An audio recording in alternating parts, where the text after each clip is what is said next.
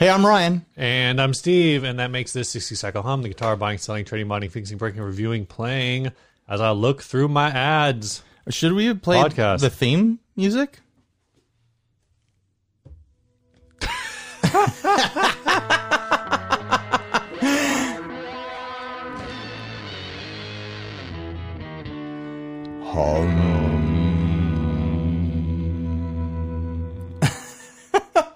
All right, first ad. I should have had this pulled up and ready to go. Yeah, this was sent in by James Schofield. I'm assuming there was supposed to be a D that you didn't put on there. Sorry, Schofield.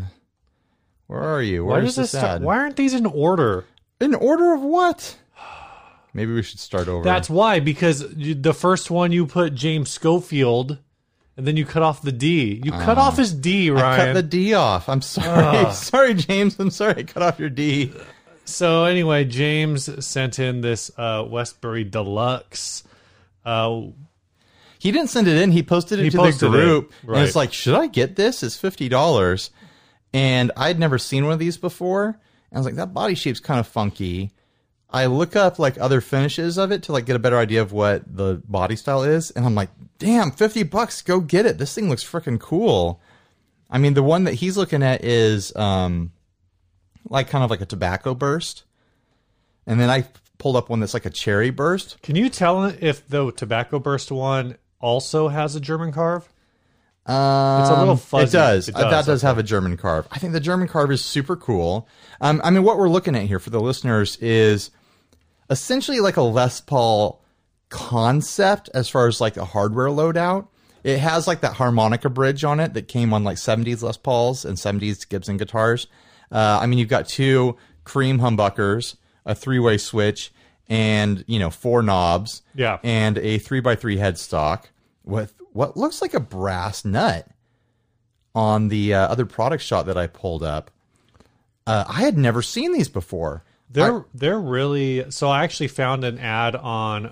Oh, and by the way, I'm describing the physical attributes of this thing. The body shape is not fully Les Paulish. It's like a double cut, like kind of like pointy SG horns, but it's attached to a Les Paul like waist and butt. It's kind of in the vein of the Yamaha SG line. Yeah, kind of, but like a little bit like offset with the horns, you know? Except the horns are offset, whereas the Yamaha... So it has like the point of the Yamaha, but it's an offset. The Yamaha, if it's not symmetrical, it's in that SG space of being damn near symmetrical. No, I think the Yamaha is actually symmetrical.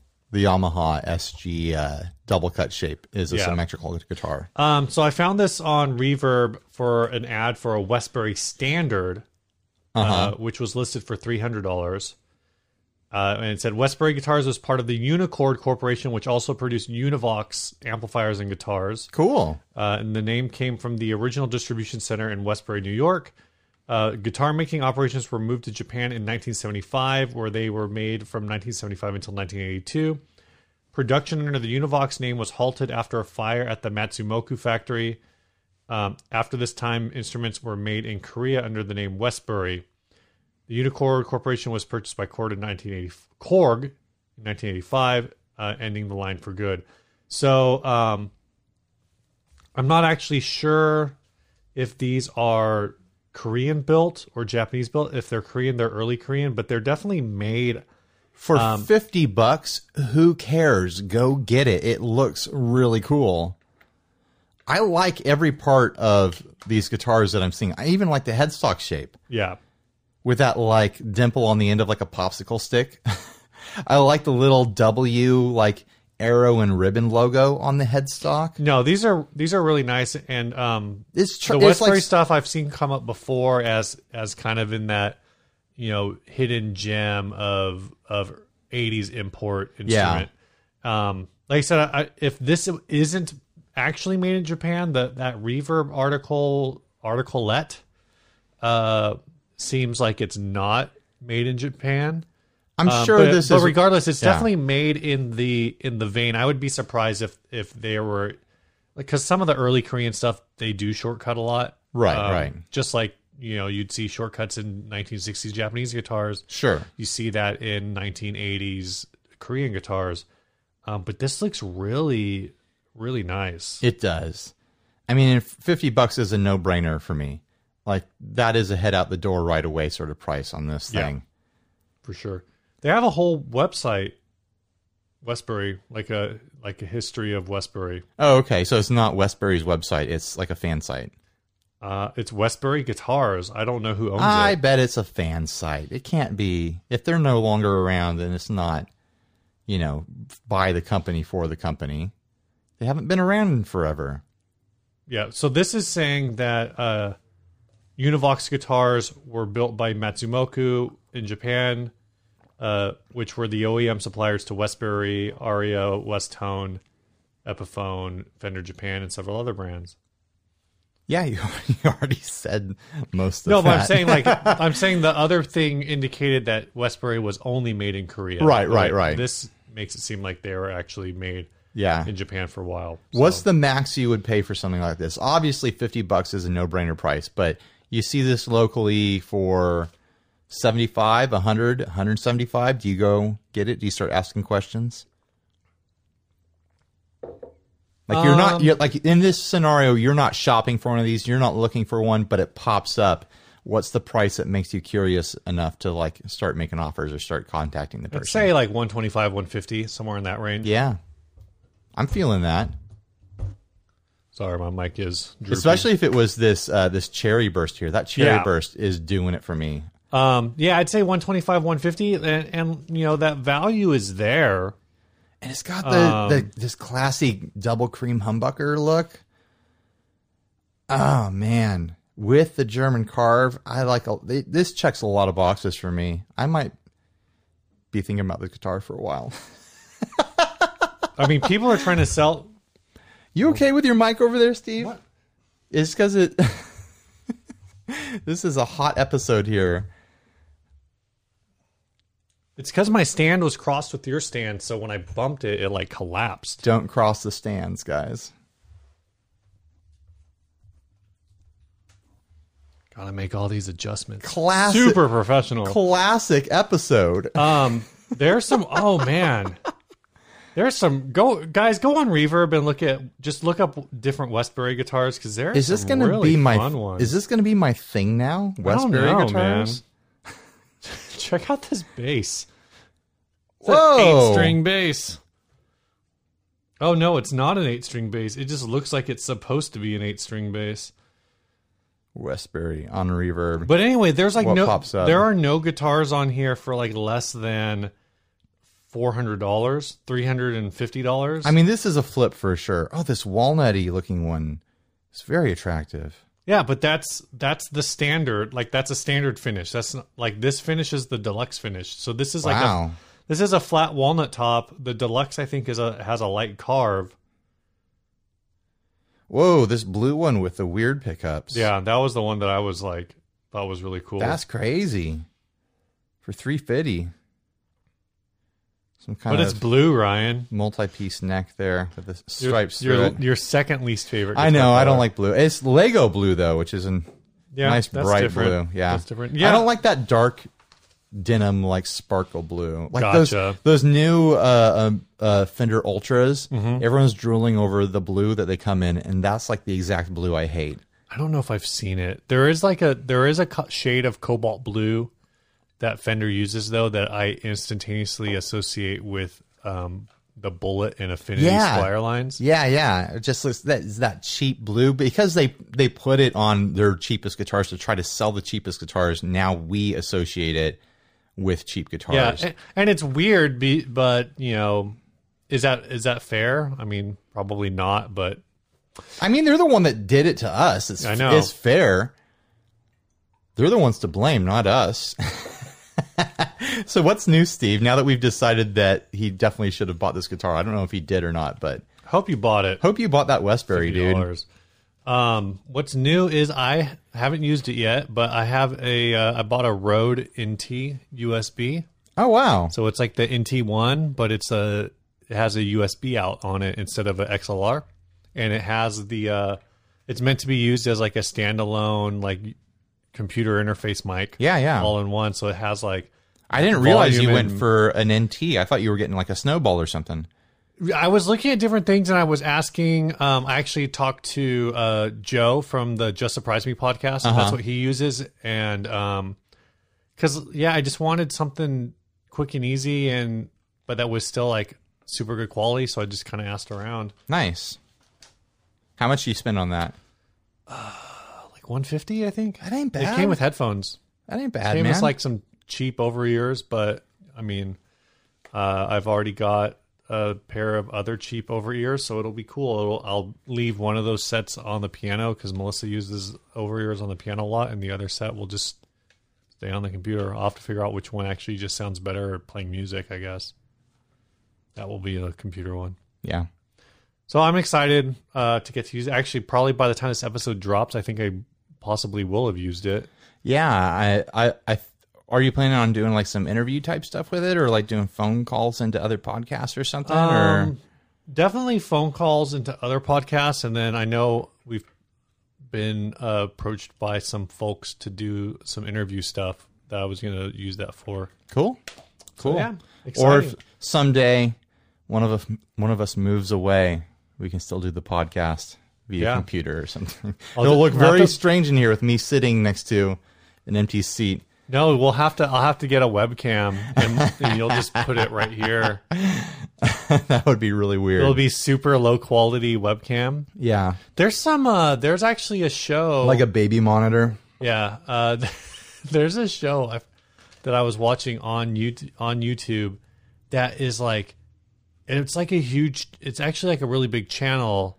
Well, I don't know if it's really big, but it's like at least the same size as ours. I think it's bigger than our channel. Sure. Not hard to do. And that's what they do, is it's like 3 guys on webcams all talking to each other, and like the quality is really dicey. But I think there are other things about I think at least one of them is actually like a known in his genre professional musician. And I want to say he's like a jazz guitarist or something. Sure. So he's like really well known.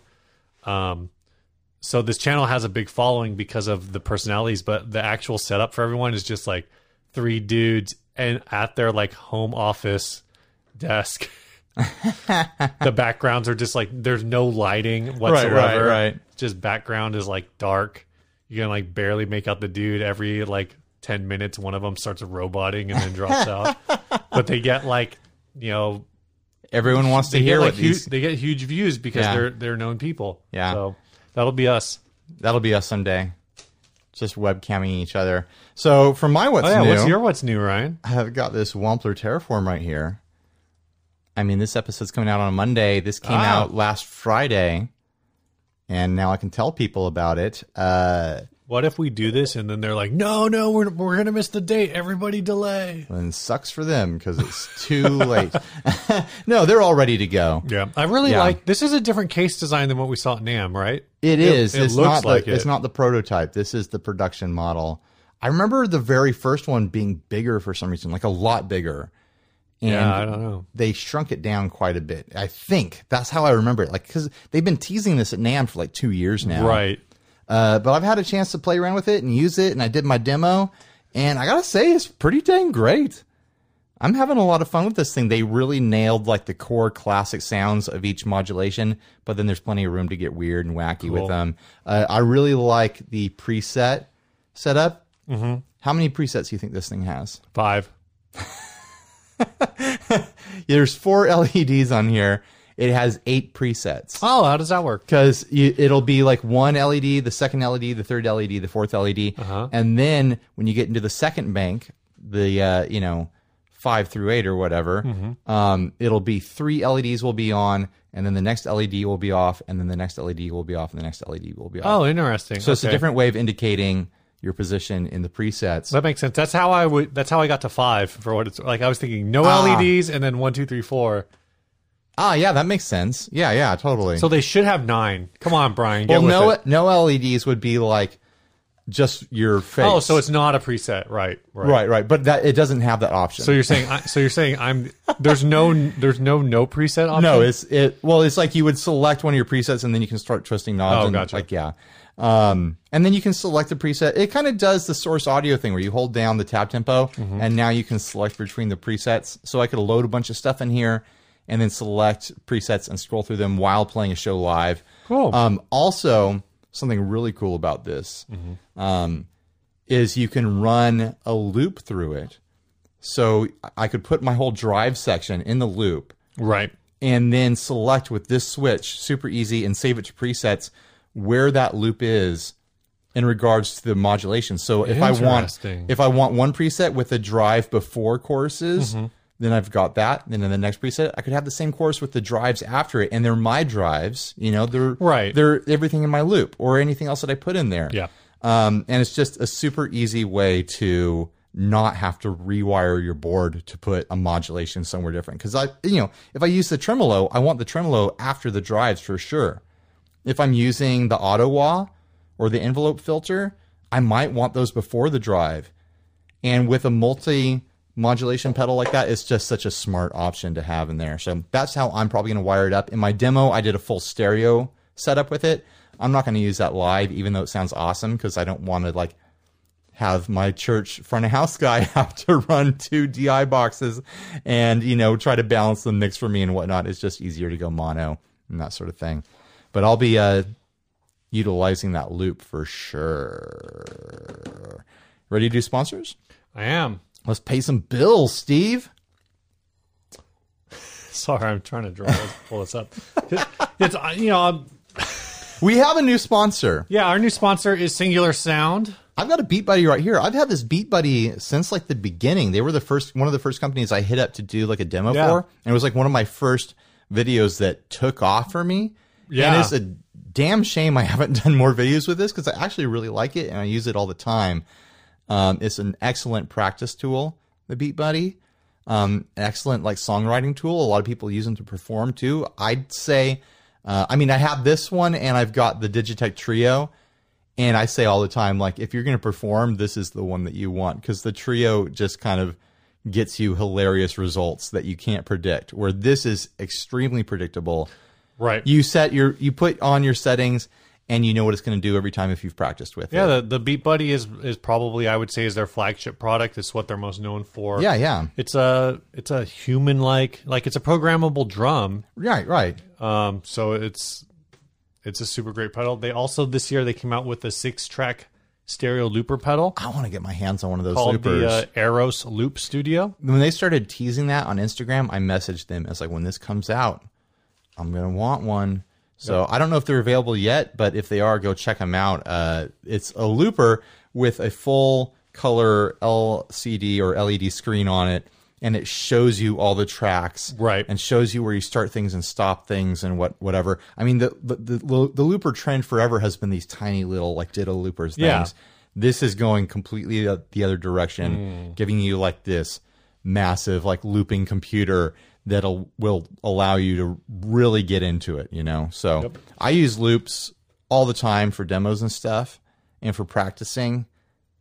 I really want to check one of these things out. They also came out with the Cably this year, which is a cable management system. Yeah, that's for wrapping up say you got a crazy 30-foot, 40-foot cable or something like that. You don't want to sit there and wind it all the time and throw it in a box and it turns into a knot when you try to untie it. It's one of those things you wrap up your lawnmower extension cord in, or your weed whacker extension cord, and you can wind it up and it perfectly winds your cable without any sort of human error and accidents causing your cables to fail. They look smart. They look cool. If I was a roadie, I'd probably have for sure. a box full of those, This Black Friday, they're doing 10% off on almost all of their stuff, and any order gets you gets you into a raffle for a $200 Singular Sound gift card. Plus, if you use the code 60 Cycle Helmet checkout, you get $10 off. What? Yeah. $10, and then that lets them know that you heard about it here, and that helps us. So go buy a Beat Buddy, guys. They also have the Beat Buddy Mini or Junior or something like that. I'd say that's a really good buy if you're looking to just get into having a drum machine and not getting too heavy into it. it gets you all the sounds and everything and the functionality just without kind of the bigger footprint. I had both of them, and I ended up selling off the little one because this one was just more full-featured, I guess. Yeah. This episode is also brought to you by D'Addario. Oh, my goodness. D'Addario's featured product for us right now is the XT string. Ryan has like 12 packs of them. Yeah, I've got a lot of XTs over here. He's got some videos planned. One, two, okay, I won't count. Thanks, count. No, I've got like a dozen of them here because I'm going to do a live video where I try to change as many guitar strings as I can in one live video. And I told them that I thought I could do probably 6 or 7 guitars in an hour. And they're like, great, we'll send you a dozen strings. Yeah. The XT string is their most technologically advanced string. It has a ultra thin coating on all the strings. A lot of times when you buy coated strings, they actually don't put the coating on like this on the plain strings. Right. My understanding is that with the XT string, it's on all of them. I put one set on my Strat, and I used my Strat at church this last week. Mm-hmm. It felt great. Yeah. And it's still like, after playing it for essentially 2 or 3 hours in between practice and practice at church and then 2 services, like I didn't once think like, oh, these feel weird, or these feel like dull or plasticky or something like that. They legitimately just feel like a regular string with like an oil coating on them. Yeah. I'll say it again, and I've said it before, is they feel like the way I feel like my strings feel after I do like a lemon oil cleaning on the fretboard. But it's there all the time. Yeah. So it's like your strings always feel brand new and clean. And the tone's great. You don't get that like dead tone that you normally get with a coated string. I live in a territory where I want a fair amount of twang and a little bit of jangle on my strings. Twang and jangle. And I had no problem getting that with these strings on my Strat for sure. Twang jangle. That old twangle jangle. Twangle jangle. They call me Ryan the Twangle Jangle Machine round town. No, they don't. That's weird sounding.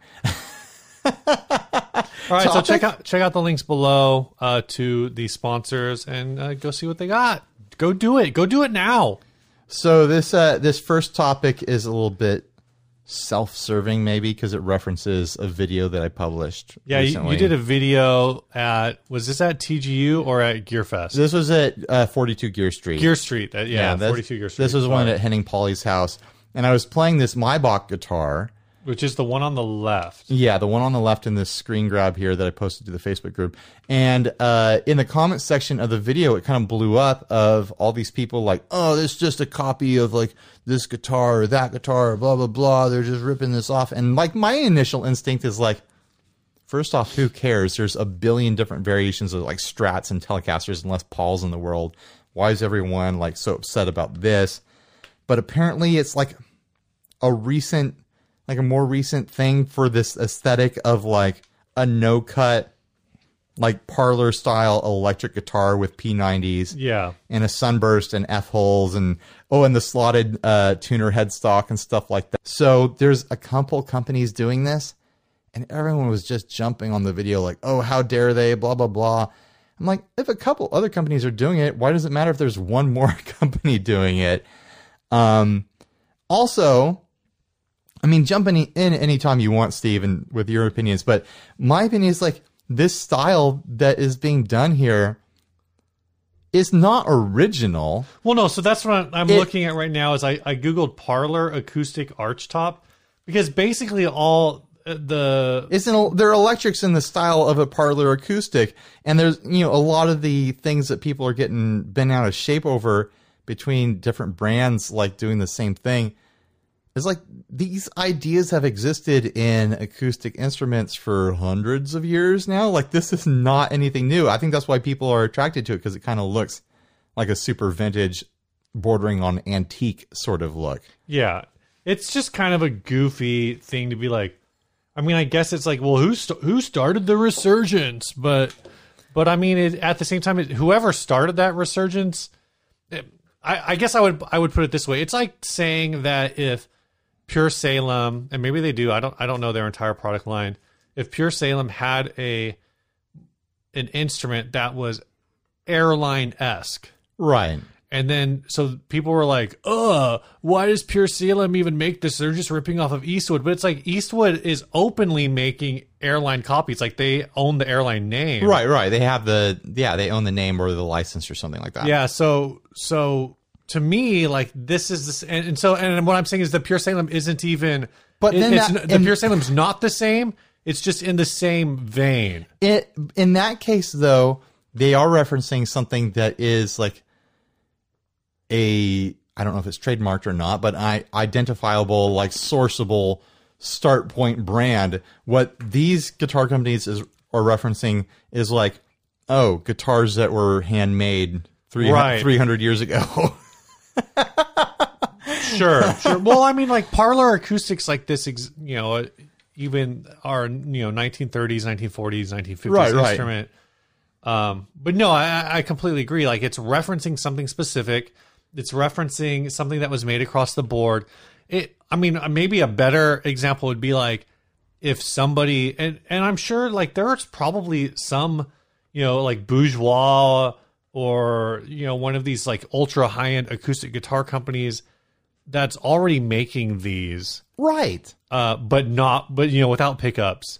So really all they're doing is... there for sure is. The P90 is like a modern take, but it's like... also they have like tunematic electric guitar bridges and whatnot, like versus a wooden saddle or whatever. Right. So maybe there's like some other things at play because you can't just put a tom onto one of these things. I'm pretty sure they're all semi-hollow with a big block down the middle to have that bridge. The one I played was definitely a semi-hollow. And the funny thing about the one that I played, I haven't played the other ones. I haven't played the B&G or the Wide Sky or whatever. Right. The Maybach to me just felt like a Les Paul that didn't happen to have a cutaway. It looks like a Les Paul that doesn't have a cutaway. It felt like that. It didn't feel like playing a Parlor guitar. It was a Les Paul with P90s that didn't have a cutaway, and it just had a certain look. It's a cool look. I dig the look. Yeah. But it's not like, oh my gosh, they've really just reinvented the wheel as far as electric guitar construction. It was a semi-hollow with P90s. Like, relax, everyone. This is a brand new idea, Ryan. For my next trick. They're really, if they were copying anyone, maybe they were copying this aesthetic, this bouncing around between a few companies. But if they were copying anyone, it was for sure Gibson with the construction and the feel of this guitar. Right, and so Wide Sky is actually, the Wide Sky is very similar to is it Maybach? How it's pronounced? Yeah, Maybach. It's really similar, but even, the builder at Wide Sky says that the P125, his model, is a cross between the Gibson ES 125 3/4 and a Les Paul. There you go. So it's like, he's openly saying like, this is what my thought process was. Like, this is a very, very like Gibson ES style guitar crossed with a Les Paul. All I think I'm trying to say is that people need to relax a little bit and don't act like this is some sort of hill people have to die on with the visual identities of these guitars that no one is mistaking for each other. Like, I don't look at the Maybach and think like, that is the B&G. Yeah, I guess the thing... the B&Gs headstocks are different. The F-holes are the other way around. The one thing that the B&G has more of a Parlor style guitar shape too. Like, it's thinner at the waist. Yeah. Rounder at the butt, smaller, where the horns would be is a smaller area. It just looks like a smaller guitar in general. The fret axis Wide is Sky different actually too. Doesn't have the slotted headstock. Right. It has a standard headstock. But all this to say, Ryan, is I have this new idea for guitar. Here we go. Don't anybody steal this. All right. What I'm envisioning here is, it's kind of like a Taylor Big Baby. Yeah. But with a center block. And Strat pickups. Yeah. It's a brand new idea. Steve, you just invented a guitar. It's a brand new idea. No one do that. Nobody else do this. Don't do it. If you do, I'm going to draw a picture. Once I draw the picture, I own that design, right? Yeah. Now no one else. That. Not even Bob Taylor can own that design. Yeah, it's my design. You invented that. Bob Taylor's does not have Strat pickups on it. Sorry, Bob. I own it now. Apparently, Taylor's having a 40th anniversary, which made me realize that Taylor Guitars is older than me. Because I'm 38. Yeah, he started in the 70s. Yeah, I didn't think... For some reason, I always assumed that he started in like the mid to late 80s, but I guess that's wrong. No, because he was... Remember, he talked about, I think it was either at the thing that you filmed or when he was on the show, he talked about how he kind of just lucked into this window where Martin took a dump in like the mid-late 70s. Like nobody was playing acoustic instruments and he just found his window. So going back to these MyBox and these B&Gs, stands for biscuits and gravies. I hope so. What does it stand for? Biscuits and guitar. Dude, all I've had to eat today are pretzels. What? You should have grabbed food on the way over here. How close would these have to be before you start calling foul play? I mean, for me, that's generally like, oh, we start like copying headstock shapes and then like getting too close with the logo and things like that. I mean, if the Maybach gets really close in body style and finish style to the Wide Sky, but then the Wide Sky leans so much farther into like the textured antique sort of look. If you look those up, that I wouldn't mistake one for the other in person. So I don't know. What do you think? Do you think there's any danger here of brand confusion? I think the only reason this matters is because it's a very small market. It's a small market guitar. So I could see somebody getting the Maybach and the B&G confused just because it's not a brand that everybody's doing, and so if it's a first glance thing. But then they could also confuse the B&G with the Wide Sky. The Wide Sky, and I didn't see anyone like calling out those two because it's all about like the known, like the knownness of the brand. I think, and these are all like expensive guitars too. Like I think the Wide Skies are all like $1,900. The Maybach is like $2,000 or whatever, and then the B&G is like $4,000 and up. So B&G does have like people. So the classic is $3,750. Oh, okay. But the standard is, which I think the one in the picture is actually a standard, is $1,500. Okay, that's not too bad. So that's basically like they're off the shelf, and then they have like their classic that's from their private build. So it's are you buying something that's off the shelf, or are you buying something that's being built for you? We're talking about things that if people are getting upset about them, these are people who have an okay amount of money to work with, and I don't really feel bad for them. Well, and at that point, it's like if you're getting those confused, and if you're in the market to spend, and we've said this before, like if you're in the market to spend that much money, then you should be spending the time to make sure that you're getting exactly what you want. Oh, totally. And not just, you're not going to go on Reverb and be like, oh, I got tricked. Oh, yeah. And nobody's selling that. Like, this isn't a case of like you go on your local Craigslist and a guy's got Fender Stratocaster $200 but the pictures are blurry. And so you go to check it out and it's actually a Squire, and then you feel bummed, but then you have to decide if you get it or not. Or like the guy like wiped it off and put a new logo on it, and I got duped. I took the neck off and it's actually a Squire, not a Fender, and like that's not happening here. Also, like this is like someone was telling me that this style is blowing up because apparently Johnny Depp has one, and it's like if the basis for your brand identity is Johnny Depp, that's another point where he like played in a thing? He's a musician. Did you know that he plays in bands and stuff? Yeah, I'm a musician too, Ryan. You don't see me telling everybody about it. You have a podcast about it. Oh, yeah.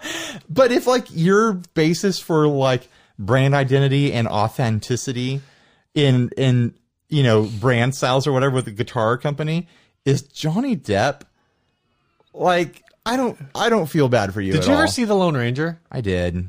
I've never seen it. Don't. Is he just playing like Native American Jack Sparrow in that movie like he does with all of his other characters? Of course he is. But he's like he's like 1/128th Cherokee, so it's okay. It's not racist. It doesn't matter if it's here's the thing.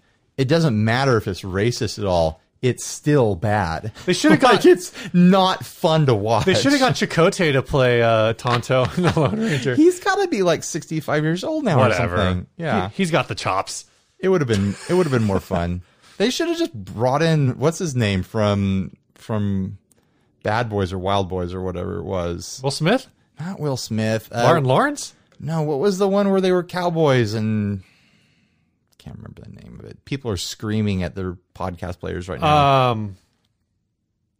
I keep is it Lou Diamond Phillips? It is Lou Diamond Phillips. Okay, they should have just gotten him, no matter how old he is. And the movie is Young Guns. Young Guns. Yeah. Phil Eisenhower over at the Gear Slum is screaming at his podcast right now. The Johnny Depp thing is a whole other topic. So I actually saw. There's gotta be a Native American actor out there who would have killed that spot. Instead, we get red-faced Jack Sparrow. It wasn't a fun watch. I'll say that. I did not enjoy it. I feel like movie. I need to watch it just so and I can it had be nothing in on the to joke. The part that made it not fun had nothing to do with any sort of political correctness or not. Right. It was just a bad movie. Yeah. That's what I've heard. How does it compare to Wild Wild West? Oh, Wild Wild West is fun. Yeah. Okay. That's a fun movie to watch. Right. Yeah, it's a dumb movie, but it's a fun movie. It's got a big old mechanical spider in it. How could you go wrong? Exactly. All right.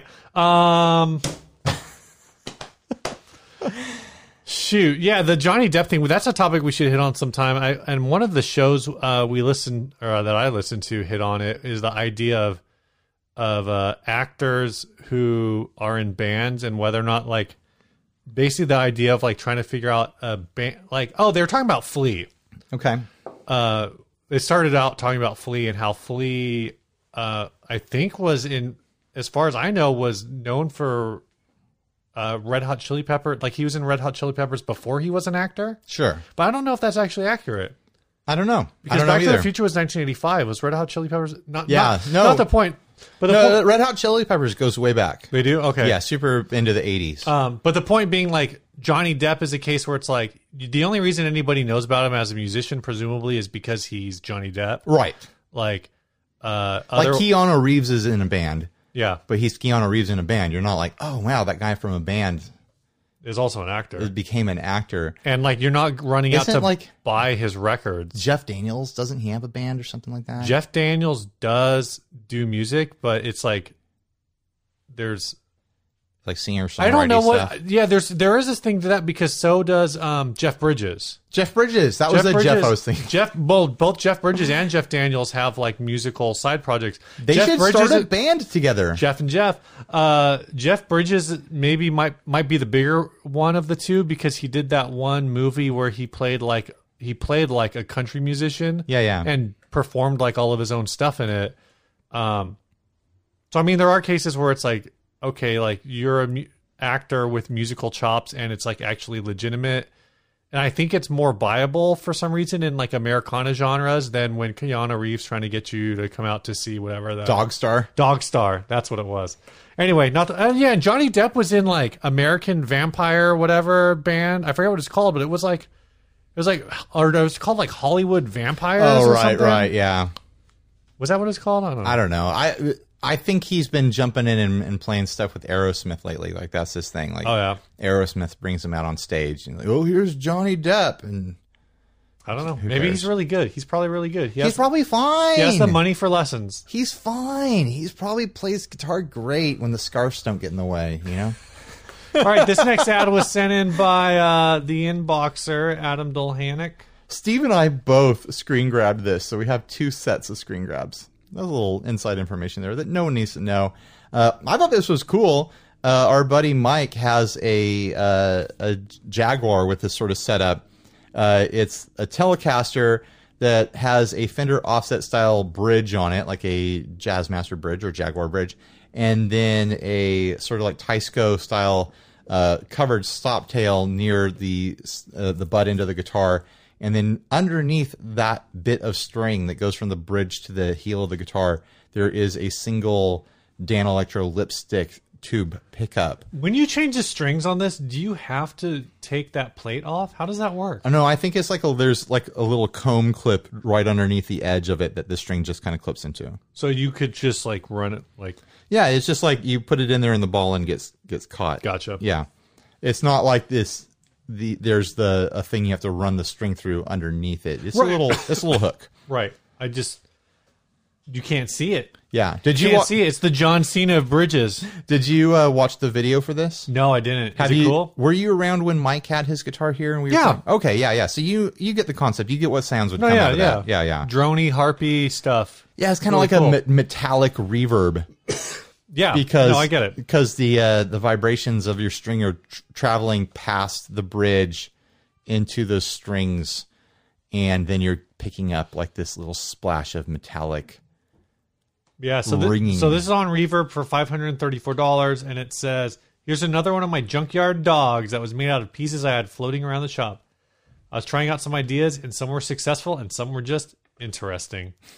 I was originally going to have a trem on this guitar, but couldn't really find one that worked for me. But even so, the pickup behind the bridge adds some interesting resonances and performance ideas. Here's a vid. The guitar is beat and relicked. Some of the parts have been bouncing around my shop for years. Some are new and some are older. Body and neck are probably 90s.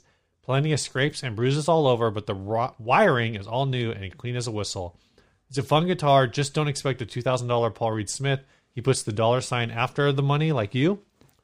Can be shipped with hard case for an extra $100. This is a great guitar for someone wanting to experiment with funky older style pickups without having to deal with a goofy old guitar and bad tuning and intonation. I don't put the $sign after the money. I put the percentage sign before the percentage. I thought you put the $sign after the money. No, too. I don't. But the percentage sign is the thing that I always screw up. I think for $534 plus $25 shipping, I mean, we're calling this thing $560. Yeah. I think that's a really fun guitar for $560. I'd probably click make an offer and try to get it closer to $500. But there's some fun stuff happening here. You think that's a Mexican neck or you think that's an American Fender neck? It's a Squire neck. It's a Squire neck that he rebadged? Yeah. Yeah, that kind of kills it a little bit. As far as I can tell. I mean, it's got... I don't know if a Squire neck Telly will sell for close to $600. It's definitely a Squire neck. I think the tuners have been replaced. I think it looks like maybe everything on it's been replaced, but I'm like 99% sure that's a Squire neck. If I was someone super curious in this concept, I would be looking at this kind of hard though, because this guy did a really fun job of this. I even like the relic that's going on here with the the bit worn away at the armrest, with a nice honey-colored wood underneath there and some little bits of gouges and dings here and there on a kind of matte black finish. It doesn't look terribly glossy or anything like that. This guitar is 3 hours and 20 minutes away from us. What? I thought this was out in like Nashville or something. No, this is in the Morongo Valley, which is just north of Palm Springs. That's crazy. Would you consider offering $400 local pickup and you just drive? I mean, it's a 6-hour round trip, but maybe you like plan a day in Palm Springs with a little side trip up to Morongo Valley. No, that's a lot of driving. That's a full day, But man. I'm saying that's what I'm saying. So you got to plan something in Palm Springs. So maybe you go up there. I got an uncle out there. You do some Palm Springs stuff. What is there to do in Palm Springs? You can go to... It's just hot and there's nudist colonies. You go to the mountain. Go to Mount San Jacinto. Ride the tram. Ride the tram up the mountain. Super expensive, but it's kind of worth it. How expensive are we talking for a tram? I want to say it's like $50 a person. Damn, to ride a tram? Yeah. Well, it's like That's got to be a hot tram for $50. It's one of those mountain gondolas. I know. It goes all the way up to the top or whatever. So what? You can have a cool look of Palm Springs? Yep. I guess. Exactly you know why. what? I don't want to talk about the money. Someone out there might buy this because they're interested in it. I just think he did a really good job on this. I think it's a cool look. I like the black pickguard cuts he did to replace the bridge and to make a pickup holder for that Dan Electro lipstick tube. I think it's just classy. And I like the Relic. It's a good job. What do you think, Steve? I like the Relic. The stuff on the back that you got a picture of that I did not, so maybe your picture. Yeah, I'm wondering if the reflection of the guy taking the photo is always there. Like, oh no, I grabbed that one. You didn't grab that one. That one looks really hacked up, but I think it's just actually the quality of the picture makes it look hacked up. To me, it looks like this thing didn't have a belly carve, and then he gave it a belly carve. Tickets are $26.95 for adults and $17 for children Let's ages 3 to 10. Let's go ride the tram, Steve. So with your, I can't believe you were looking that up. both of your kids can pass for under 3, right? Oh my gosh! Yeah, I'm gonna take the whole family out. I'm gonna offer this guy $400. Take the whole family out. We're gonna ride the desert tram up the mountain. Dude, the desert tram's cool. I'm telling you. Steve really likes this Palm Springs tram. Okay, I'll do it for you, Steve. We almost did it like a year ago, but then we ended up driving halfway up to Big Bear. It took us like 2 hours to get from Redlands to halfway to Big Bear. Are we doing it? It's freaking insane. Are we geography podcasting? I hope so. It's been a while. It's been a while.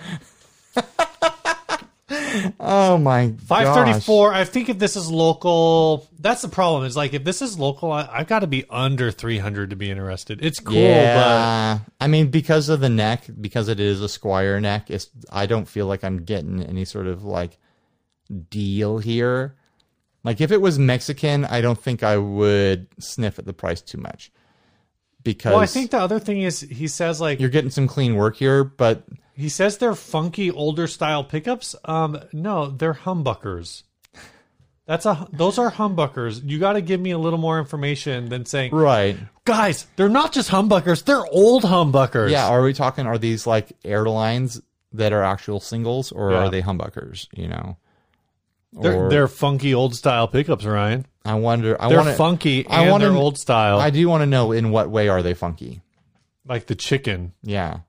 If they are similar to a goose, I want to know how loose. Like the town. Like what town? Funky Town. Funky Town, yes. Okay.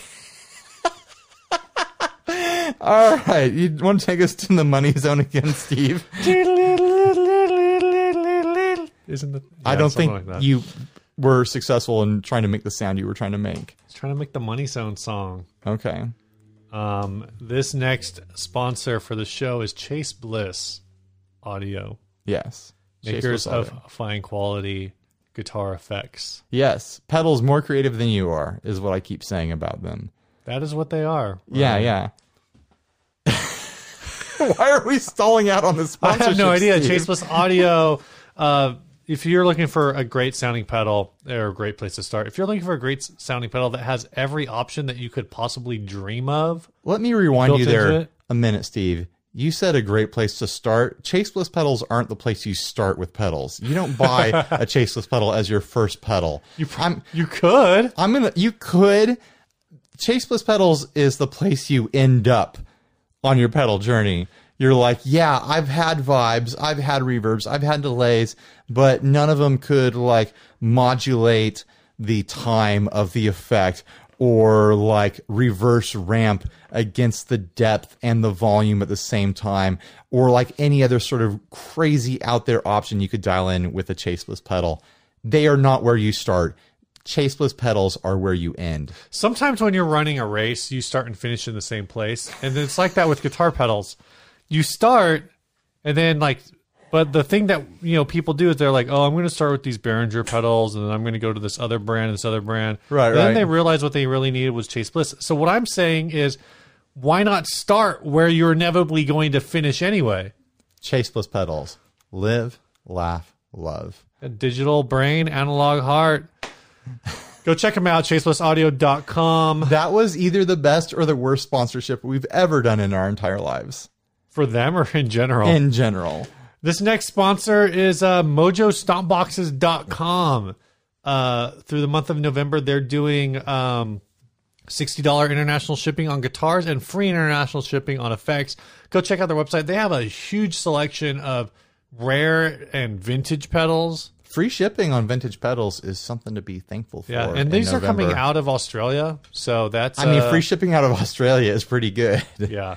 They just have like a huge selection. It's like they're a specialty store for like the old vintagey kind of stuff. They smuggle them out of Australia in kangaroo pouches when the kangaroos are getting sent to zoos and stuff. It's true. They told me that. That's how they save on shipping? Yeah. Okay. They have a kangaroo act like a mule. Just go check them out. It's a really fun like window shopping experience. Even if you're not looking to buy, they've got a ton of old stuff that you wouldn't even know exists. Yeah. Like crazy old like Roland pedals that you didn't even know existed. I'm going to buy something off of there at some point. I just need to really sit down and like decide what. Here we go. Super Rich Steve throwing his sponsorship money around. Going to throw it back into the company. Super. Going to buy stuff. Just extravagantly rich Steve. Oh my God. So go check out mojostompboxes.com. They're super cool. They're one of our new favorite sponsors.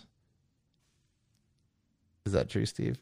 Yes. Next topic. How long to wait to flip something? Asked by Tyson Brown. Typically when I'm making pancakes, I wait about a minute.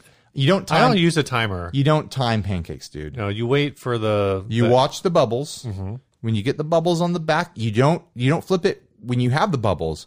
When those bubbles start popping, that's when you flip. When they start popping. Right. I usually flip when they stop forming, because to me that indicates that the bottom side is completely that's safe. Completely firmed just up. Black. Completely black. If you're not eating your pancakes totally burned to a crisp, what the hell are you doing? It's how they make charcoal ice cream now. It's like making charcoal pancakes. That sounds awful. Charcoal ice cream? Yeah, but it's like that special charcoal that's like food safe or something like that. Like it's supposed to clear you out. I don't know. All the foodies are doing it. They're eating charcoal. They're making their teeth black. Eating charcoal. What about a hamburger, Steve? What do you wait for when are you someone who constantly flips until it's done, or are you like one flip and done? I am. I usually do 2 flips. 2 flips? Well, one, I don't really ever grill. I always just like pan it. Sure, that's fair. But I do 2 flips because so I'll let it sit there for maybe like 5 minutes on the first side, because I'm usually working with it depends, but like lately I've been using a lot of like just the frozen preforms. Oh, okay, yeah. So there's no shame. I'll do like 5 minutes, and I'm not going to burger shame you. And then I'll flip it again because all of the juices like start coming out the top of the other side. So I'll flip it again to just burn those off, because like with a burger, like I don't want it to be like too wet, and with panning, with using like a pan grill, or not a pan grill, but like a pan, flat bottom pan. Yeah. It tends to just all pool on the top of the burger. Yeah, totally. And then I also want to put cheese on it. So I'll usually flip it to move the moisture back down, and then put cheese on that side. On the side that's immediately hot. Yeah. Yeah. I get that. If I'm doing like a backyard burger, like grilling one, my ideal is I let it sit there. I test it with a spatula when I think it's ready to flip, and if it's stuck to the grill at all, I let it sit a little while longer. When it's done cooking in those grill marks, it will actually release. It won't stick anymore. Right. So I wait for that release point, and then I flip it, and then I wait for juices to pool on the top, because that's the sign that you're getting into medium rare territory. And then just like you, I do a fresh flip, and I throw the cheese on. What about steaks? Steaks. We're talking about flipping everything here. I think my steak style is the same as what I just described with the hamburger. It's the same sort of concept. You're waiting for juices to pool and start coming out of the top, and then that's how you know you're really close to medium rare. I have not done a steak that way in a while. I've been on the doing grill? because you can time steaks. You can be like 3 minutes aside and get like consistent results. The thing that is tricky, I think, with steaks is it's all about starting temperature. Yeah. Oh, yeah. I try to let my steaks get to room temperature as often as possible. So if you're at room temperature, you can cook like a really easy medium well, doing like 2 to 3 minutes aside. Yeah.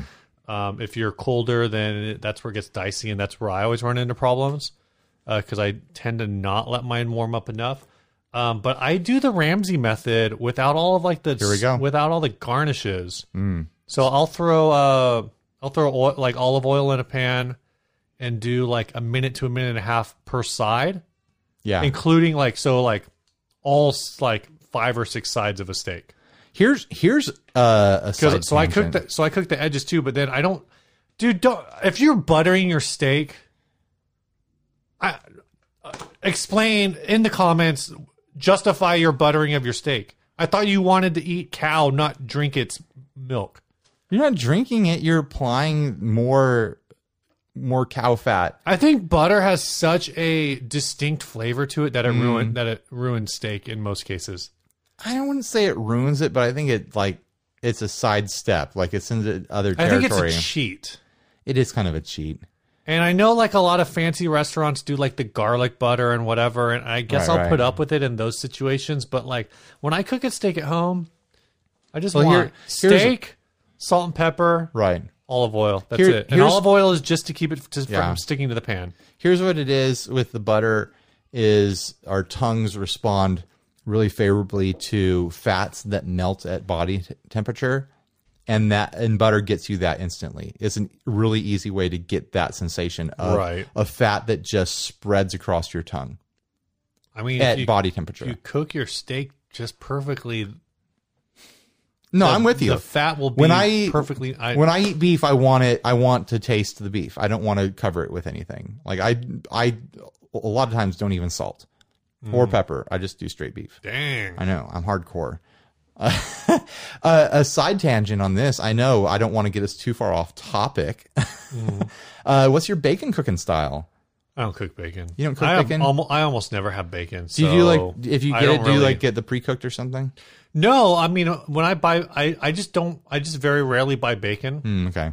So it's kind of a mess. I don't really have a style because I don't really cook it often enough to develop a style. Gotcha. So I kind of just get the pan hot, throw it down in the pan, and walk away, go to work, come back. It'll be ready when you get back. Pretty much. I'll flip it once, like to get it crispy on both sids. But I haven't done it enough to really have a fully fledged out plan. Right. We won't talk about bacon then. What about guitar stuff? How long do you wait? Now that we've blown 15 minutes talking about food. It depends completely on the markets. So if I get something off of Craigslist, I'll usually wait a couple weeks. Yeah. By default. That way, if the person I bought it from is like, "Hey man, I just sold that to you."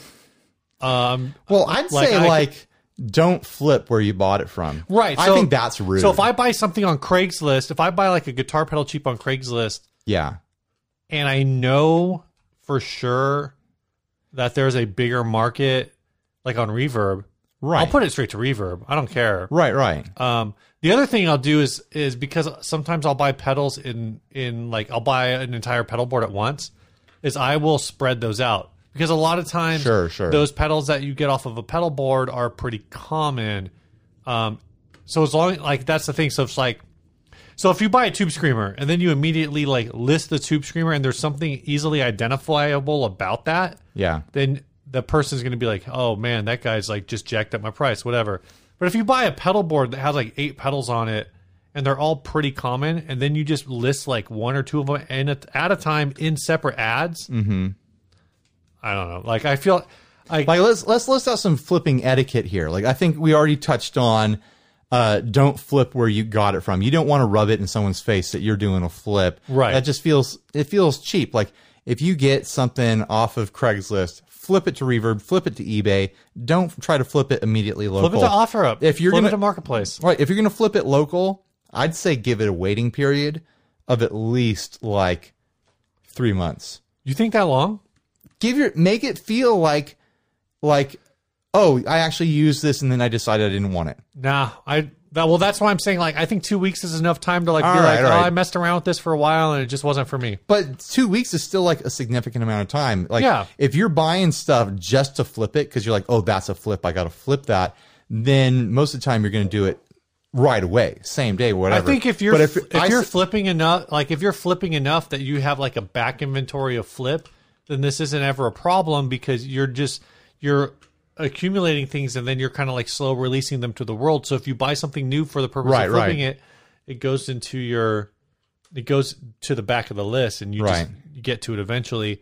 Then again, if you're just filling up your flip folders. Some of those things you just gotta there are some items that you just gotta be fast on where You know, I mean, if you get yourself, I mean, this is an old example. Like if you got yourself a KTR and you know that they're out of stock, you got to flip that while they're out of stock. Yeah. You're not going to wait. Yeah. I know that's not the case anymore, but you know what I mean. Yeah. Yeah. If it's, you know, a limited edition, you got to strike while it's hot. Also, I would just say, like, though with the KTR, it's weird because I think with the KTR, like, or at least the attempt to KTR flip, you're kind of just taking advantage of stupid people. Right. Because it's like they could wait. Like that's what we saw with all the Chase Bliss. What was the new one? The Generation Loss. The Generation Loss. Like people flipping those for $1,000 next day. It's like, come on, you didn't even play them. You bought it just to flip it. And stuff like that is like bad etiquette to me. Like let it rest at least a week, you know, make it seem like you played it. But they're really working that angle like, oh, it's not available anymore and trying to work that FOMO of people who don't have it, you know. I don't know. It just feels kind of skeezy to me. Another big like etiquette thing for me for flips, don't use the photos from the listing. Oh yeah, take your own photos. Take your own damn photos. You've got a phone. You've got a camera. I'm sure you do. Yeah. Make a drawing if you don't have a camera. Drawing. No, that's a huge thing, and it's like I don't know how you're going to take a picture of the drawing, but scan it. You know, scan it. I think if you're put the pedal on a scanner on a copy machine and scan the pedal. Yeah, I think if you are just like reusing the photos, like that's cheap. Well, it's just also super lazy, and it's like it's spitting in the face of the person who sold it to you when you should be thanking the person who sold you a pedal at a good deal. Yeah. Well, it's just like, you know what? It's kind of like you do that too much, you're going to kill the flip market because people are going to get burned out and they're going to be like, I don't want to sell something if someone's just going to flip it and use my photos. I'm done with this. You've got to be kind to the flipping environment here. You know, it's like camping. Like you've got to take care of the area you camp in, or it won't be there for future generations. You know, at some point,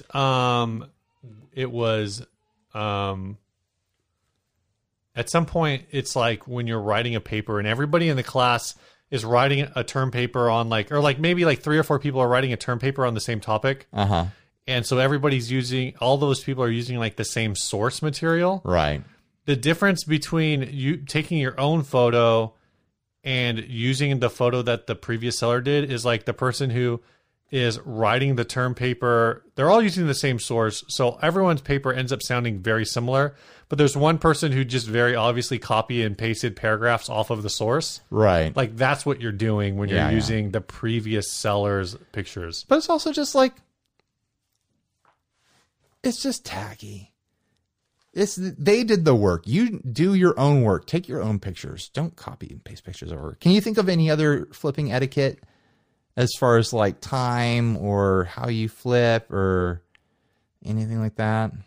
I feel like those are the big ones. I mean, I think you just have to frame it in a way that, you know, obviously like, I got this at a sick deal because the previous seller was a dumbass. Yeah, that's what you do. No. Like, you know, just be a normal person.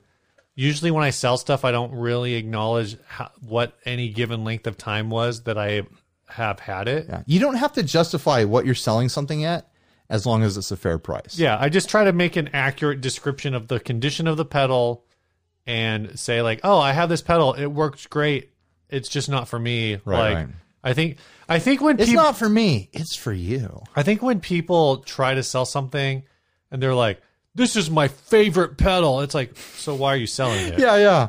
Oh, gotta let this one go because I got another pedal. It's my favorite pedal that I'm going to sell next week. Like, yeah, don't try to qualify it. Don't try to I'd rather people just not say why they're selling anything. Like, I don't care why you're selling it. Tell me if it's broken or not. Yeah, and then that's all you need to know. I don't care why you're selling it. Oh, I got to sell this to finance my trip to Five Guys to get a hamburger. If someone was like, oh, I got to sell this because I got to make rent, I'd be like, that sounds like a reasonable thing, but you didn't need to tell me. Like, right. Also, it's not going to change whether I buy it or not. When you put that kind of information, it sets you up to lose money because you're desperate. You got to sell us to make rent. How much is your rent? Oh, you're selling this $1,200 guitar for rent. Well, I happen to know that the median, well, not in San Diego, but maybe in another market, like I happen to know the average rent in this county is $600 a month. So how about I just give you $750? Yeah. You're like, oh, you need to make rent? Yeah, I could give you 60% of what you're asking right now because I know you need cash right now, or you could wait to see if this sells in a month, which will be past your rent, and you're going to you'll be homeless. Homeless on the street with a guitar pedal that you couldn't sell. Suckers. There's one born every minute, and we're just waiting there to snatch that candy from that baby. Get that baby sucker. Let's hit the last ad and get out of here. We gotta do some housekeeping. Housekeep us, Don't Steve? you want to know about the people who help us make this show? That's all I want to know, Steve. We're going to talk about a couple supporters here joining us on the Patreon, 60 Cycle Hum, patreon.com/60cyclehumcast. Sure. I never remember. Look it up. You'll be able to find it. At the $3 level is Kexkiller. Oh, that I guy. don't know what kind of name that is, but Kex hey, Killer. Thanks. Maybe it's Kexkiller. I like this $3 level. This guy does not go. It's not $1. It's not $2. It's $3. He's against the grain. He's walking his own road here. Yeah. He's like, I'm not going to pledge $1. I'm not going to pledge $5. I'm going to pledge $3. Yep. And Deal then with it. at the $10 level, which is the Inner Circle level, we got Jeffrey Hatcher. Oh, fun. Who I don't think I've added on Facebook yet. So if you can find one of us, we'll get you in the Inner Circle. Because I think I tried to look up the name and there were like just a ton of Jeffrey Hatchers. Yeah, find us. So we'll get you in there. It's fun. We should just add all of the Jeffrey Hatchers. Oh my gosh. On Facebook, and then add them all to the Inner Circle and see how many of them are like, why am I here? That's a bad idea, Steve. Anyway, all the Jeffrey Hatchers will see all our secrets. For joining the Inner Circle, I got a little. These mics are so hot. Little pack here. It's got an Inner Circle sticker. Oh wow! Look at that little guy. Got some hair off of my floor. That's cat hair. It's got another sticker. It's actually got a bunch of stickers. There's some. Steve is prepared this week. You've got some picks in here. Your little pack. All put together. Inner Circle pin. Oh, we still have pins left. We have a bunch of pins left. Damn. That's how people will recognize you're really in the Inner Circle when we're at our secret meetings. Somebody said they broke their pen trying to put it into a guitar strap. Send them a new one, Steve. I don't remember who it was. And so we're gonna throw this together, and we're gonna throw in. Oh yeah, we got some stuff out of our swag. We got a Walrus audio tin. I think there's sounds like some picks in here. More picks. We're gonna throw in some of these Tusk TDs. These are the picks that Stevie Nicks was singing about. Teardrops. Tusk. Why was she singing about them? Because that's a song from Tusk. Oh, okay. I was like, I don't know what you're talking about. And we're gonna throw in one of these Amumu guitars straps. This is like the old school flower design. That's a cool one. Cool. I like that design a lot. That's one that I would keep for myself if I wasn't already drowning in straps. I mean, we could just start giving out your other straps, and you could keep this one. But they're all used. And I actually did give a strap away to that kid that I gave a Firefly guitar to. I gave that pink striped one to him. Right.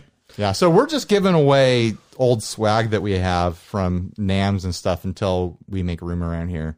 Yeah. That's going to the Inner Circle, so it's not like a lottery thing. It's just like getting rid of trash. Dang. For you guys. That's rough. All right, this last ad is sent by Chris Nichols. It is a Barreta body, an excellent Kramer Barreta body that would be awesome for a project guitar. They are becoming few and far between, no cracks or anything. Yeah, tell me more about this gnarly sad attempt at a refinish. Good condition. It looks like it was it looks like someone put paint in their mouth and then spit the paint onto the guitar. Like, that is how rough and sticky and gross How is this an excellent Kramer body? This is this isn't even. Is that supposed to be a Van Halen logo on the forearm cutaway? Maybe. I'm pretty sure that's what that's supposed to be, but it's like. But it's facing the wrong direction. Yeah, it's upside down. It's all corroded and like red, but covered on the edges with this black paint. Why are all the switches and pots still on the body? Yeah, and they look like they were painted over. No, they were definitely painted over. This looks really bad. What kind of paint do you think this is? Is this even spray paint? No, this is not spray paint. This looks like someone finger painted house paint onto it. Jeez. It looks really bad. Or maybe they did that before and then they sprayed over that black. Like maybe there's some other art underneath this or something like that. because it's super lumpy and clumpy, and it looks like there's fingerprints in it, like someone was touching it to see if it was dry yet, and it was not dry yet. This looks bad, and I'm going to say $20 is too much. I'm going to say this could still be a fun project starter, but you got to spend hours on this with a heat gun and stripping chemicals to rescue it. Yeah, this is not a thing that anyone should get involved with. I'm feeling $5 on this. I mean, I guess if I think about the price, like from that perspective, because I've sold good condition bodies for $20 because they were like brand. So you have to actually be chasing a Kramer Barreta to see $20 of value here. Is this an 80s Barreta or is this a Music Yo Barreta? You know, right. Like there's no way to know in its current condition. I'm gonna guess this is a late 90s Music Yo sort of Barreta because it doesn't have that full like Kramer Van Halen like different shape to it. It's more just like your generic Super Strat shape. Yeah. I don't think this is going to be a desirable body underneath that paint. And you're really just passing on a project that you couldn't finish. I still say $5. And that's like a politeness to ask for. Right. And to offer like, hey, I'll give you money just to make this official so no one can say that I stole it from you. I feel like I could see the $20-ness of it. I'm not going to pay it. I don't think anybody else should. No one should pay $20 for this.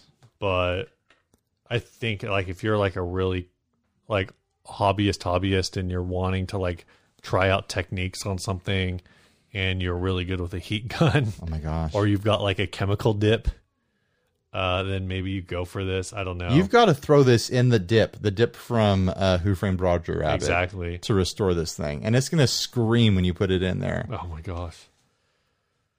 I don't know. I don't have anything else on this. This thing is rough. I don't think there's any wood left in this. I think it's all paint. It's just all paint? Yeah. No, I can see some things resembling wood. But it would be a fairly easy body to throw a bunch of parts at. You throw a strat trim on there. You throw a humbucker in the bridge position. Straight to output, throw a neck on there, and you've got yourself a hot rod, like shredder guitar. This paint job is just so bad. But you have got to get that paint off. Like, you cannot leave that paint on. It's not even like it's bad in a way where you're like, oh, well, because... Well, it's all just black. You know, it's not like it's an ugly color or something like that. It just looks like so much paint. There's too much paint on this guitar body, and you can tell that it's sticky. Like, that is sticky, gross paint. So I thought for a second, I was like, well, you know, like, I'm thinking about, like, bad finish jobs on like the paint side. It made me think of Adam's BC Rich, right? But the checkerboard, but that was bumpy because it was checkerboard, and so the layers didn't really work out the way. That was clearly home done, but it wasn't like thick and nasty. It was just a home paint job, right? Actually, I think the problem really with that one, that the thing that would have solved it is putting like 15 more coats of lacquer on it and then sanding it down to smooth. This looks like it was dunked in a barrel of crude oil. This looks like it was the guitar that Tasha Yar was holding when she died. Oh my gosh. That's a good one, right? All right. This song was sent by Aaron Grabmeyer. He says, here's a bluesy demo I made to test out a cigar box guitar I bought off Etsy. I wrote the lyrics after hearing a drummer tell a story that just asked to be a blues song. It's called That's All Right.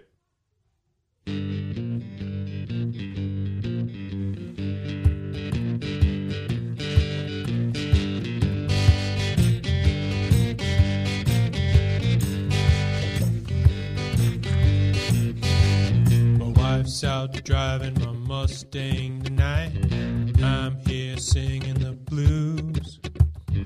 I just got one guitar. She's got 20 pairs of shoes. That's alright. I'll pay my dues. If life was fair, we'd never get to hear the blues.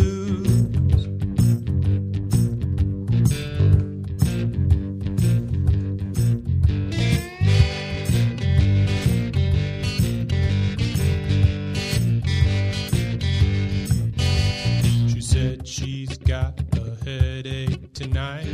Gonna eat at her friend's. I got to find myself some dinner. Looks like PB&J again. That's alright.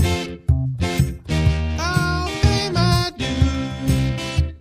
If life was fair, we'd never get to hear the blues.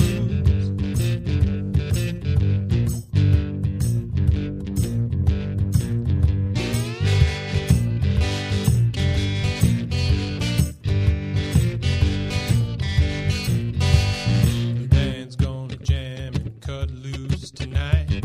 Finally get to sing these blues. She says, try to keep it down, fellas. And even when I win, I lose. That's alright. I'll pay my dues. If life was fair, we'd never get to hear the blues. That's alright. I'll pay my dues. If life was fair, we'd never get to hear the blues.